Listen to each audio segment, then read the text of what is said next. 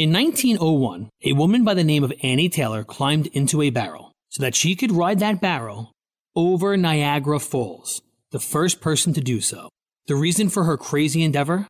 She was struggling to make ends meet, and she was hoping for fame and financial security.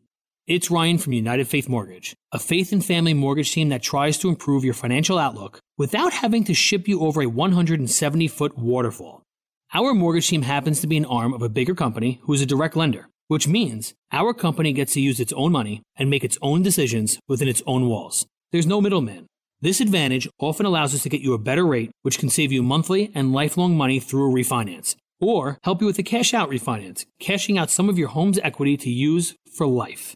We are United Faith Mortgage. United Faith Mortgage is a DBA of United Mortgage Corp., 25 Melville Park Road, Melville, New York. Licensed mortgage banker. For all licensing information, go to nmlsconsumeraccess.org. Corporate NMLS number 1330. Equal housing lender. Not licensed in Alaska, Hawaii, Georgia, Massachusetts, North Dakota, South Dakota, and Utah.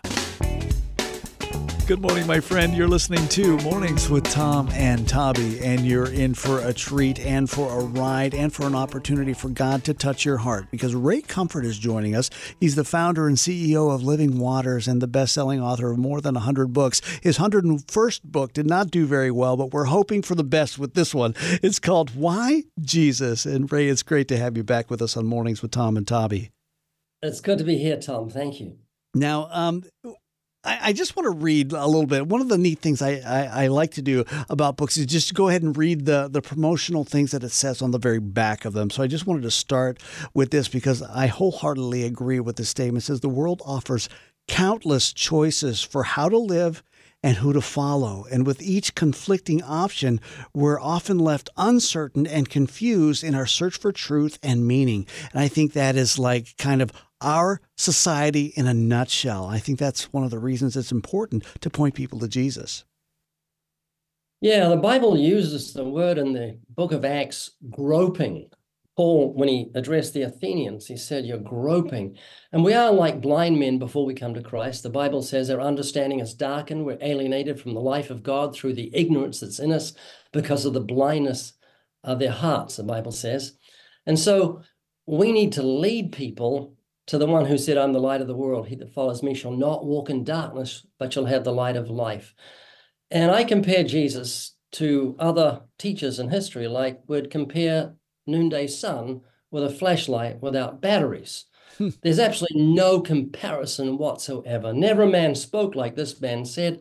And the Bible says of him, Jesus Christ has abolished death and brought life and immortality to light through the gospel. That's either true or it's not, because it's the most fantastic statement in the truest sense of the word. Jesus has abolished death. Look, undertakers are still having a revival. 10 out of 10 die. What does it mean?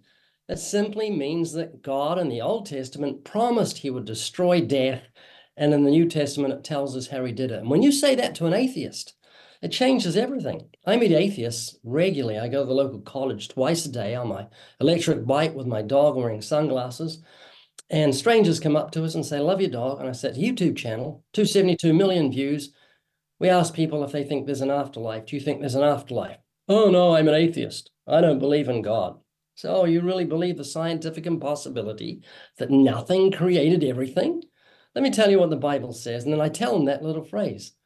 In the Old Testament, God promised he would destroy death. And then in the New Testament, we're told how he does it, how he did it. And I say, does that interest you? And he was an atheist 1 minute ago, but his ears are perking forward because he's not a dog or a horse or a cat or a cow. He's a human being created in the image of God, and God has written eternity upon his heart. And so there's something in him that says, I don't want to die, that causes a curiosity factor, which opens the heart for the gospel. So yeah, there's nobody like Jesus. No one said, I am the resurrection and the life. He that believes in me, though he dies, yet shall he live. And whoever lives and believes in me shall never die. His name is Ray Comfort, and he is pointing you directly to the throne room today. And there is no one like Jesus. Those of us who are listening right now who have understood the transformation that happens when you actually come into a relationship with him, understand that at a deep level. Hopefully it'll be a deeper level as we continue. But something about us, Ray, I don't know what it is about our culture, but we are unwilling to share the good news of Jesus Christ, the one who destroyed death. I don't know what it is about us, why we're not sharing as much as we do.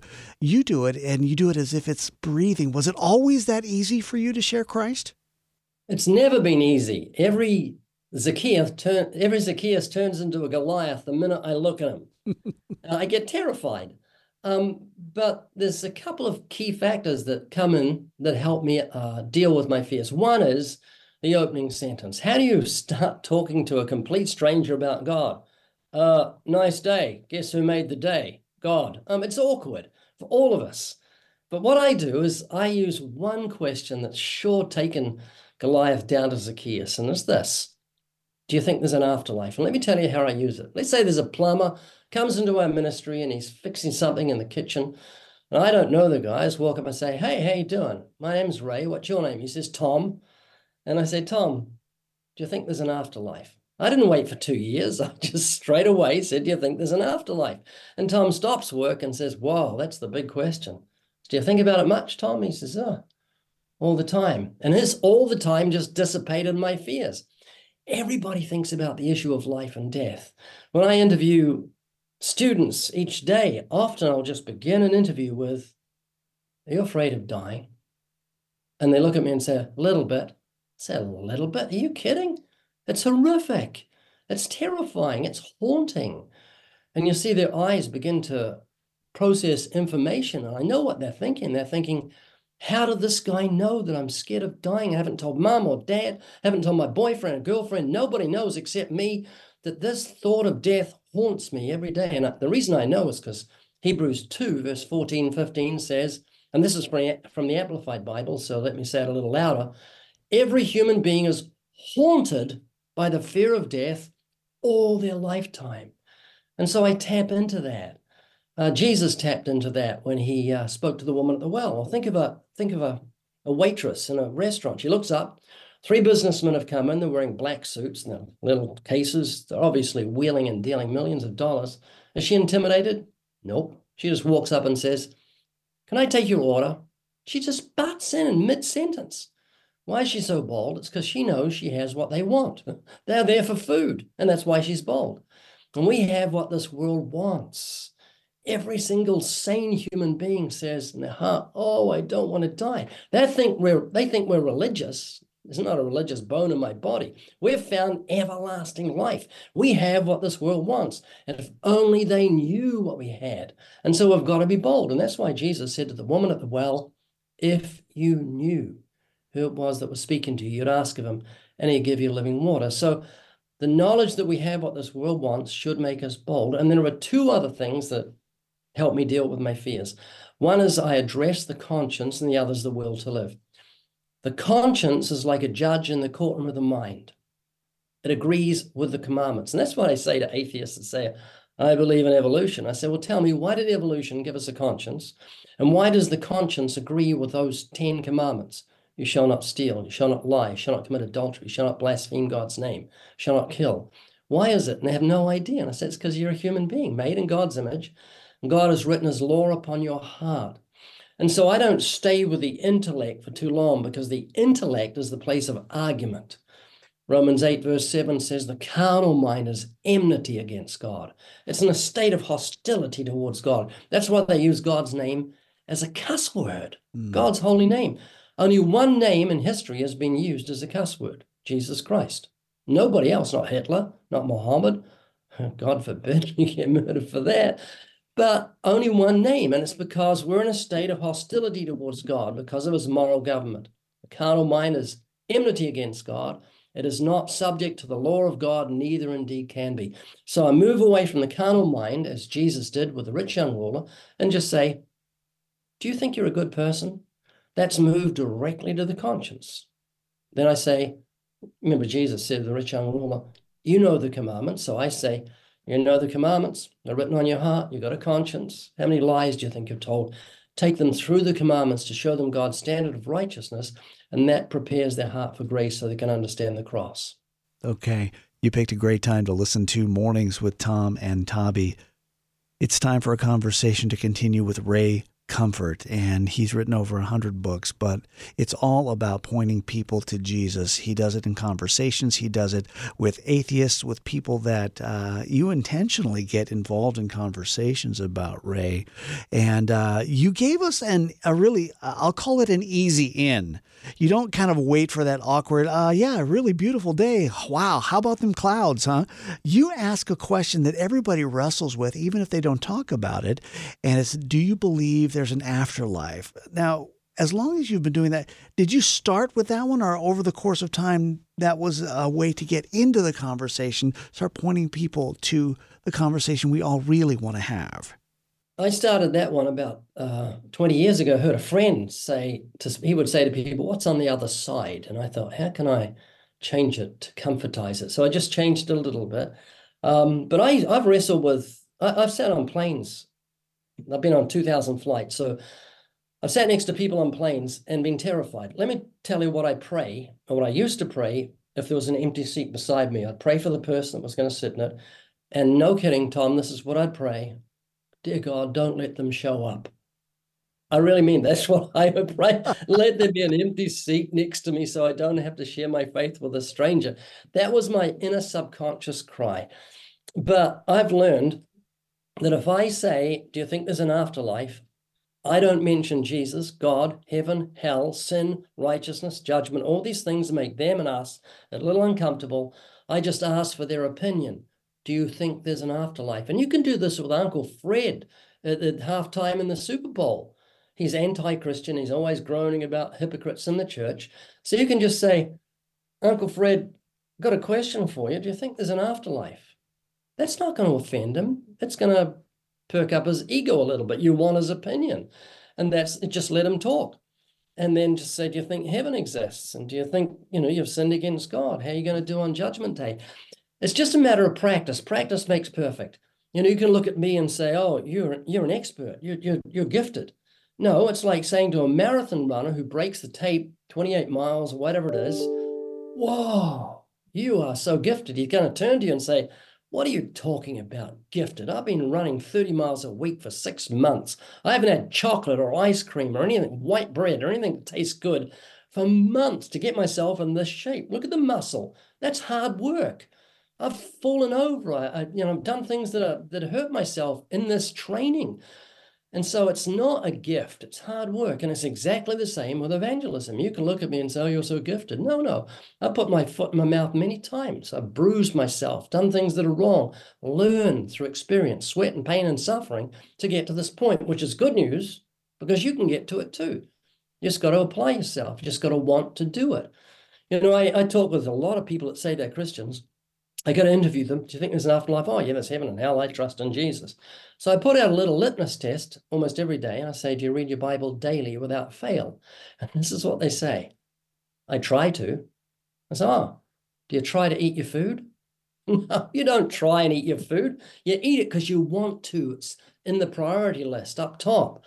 I said, do the same thing with your Bible. No Bible, no breakfast, no read, no feed. Be like Job, who said, I've esteemed the words of his mouth more than my necessary food. So being a Christian is applying yourself as a disciple, a disciplined person. And it's exactly the same with evangelism. You have a Gethsemane experience where you sweat drops of blood at the thought of talking to strangers. And then you get up and say, not my will, but yours be done. I'm going to deny myself. I'm not going to be worried about myself. And often I'll point to a firefighter. Think of a firefighter who arrives at a fire. First story, there's a woman with her 2 children leaning out of a window with flames behind them. And they're going to be dead in about 3 or 4 minutes. So what do? 60-foot ladder. I have to get up there and grab 2 kids from a woman who's screaming with flames and noise. I'll go home and be with my wife, just watch an old black and white movie. No, he can't do that because he's a firefighter. So he overcomes those fears by not thinking of himself, but by thinking of that woman and her terrible fate and those 2 kids. And that's what the Bible likens evangelism to in the book of Jude. Others, having compassion, that's the key, save with fear, pulling them from the fire, hating him the garment spotted by the flesh. So being a Christian, for me, means ignoring my fears. Every time I go to get on my electric bike to go to the college, twice a day, I've got negative thoughts. Stay home. relax, have a snooze. I take no notice because I'm not my own. I'm bought with a price. I ignore my fears because I'm thinking of the fate of the ungodly. And that's the key to overcoming your fears. His name is Ray Comfort, and his latest book is called Why Jesus? Answering Life's Most Important Questions. And Ray, thank you so much for just sharing with us just the discipline of being a follower of Jesus Christ. I think we kind of eschew that a little bit. But I'd like to take this in a little different direction because there's an event that's coming up in July that the entire world is going to be talking about. And I'm just wondering what you have in store for that. Is there an outreach that's going to be happening to tell people about Jesus, and is there training associated with that? Oh, I'm so glad you asked about that. Last year, we had an outreach in London during the coronation. We had $1 million bill or £1 million that we put King Charles's picture on the front. And we sent over teams to London and filmed for a television program. And we printed 16 million of these gospel tracts. And in one day in London and around the world, 22,000 Christians gave out those gospel tracts. So we're doing the same thing in Paris. We've printed 4 different $1 million bill tracts, one for the euro, one for the pound in England, one for Australia, whatever they have, dollar, and one for the US dollar. And we're having 12 million printed. And these are available free of charge. No cost, you just pay for the shipping. And we want to encourage people and tell them that 3,000 million people watch the Olympics. That's 3 billion, 3,000 million. This is unprecedented.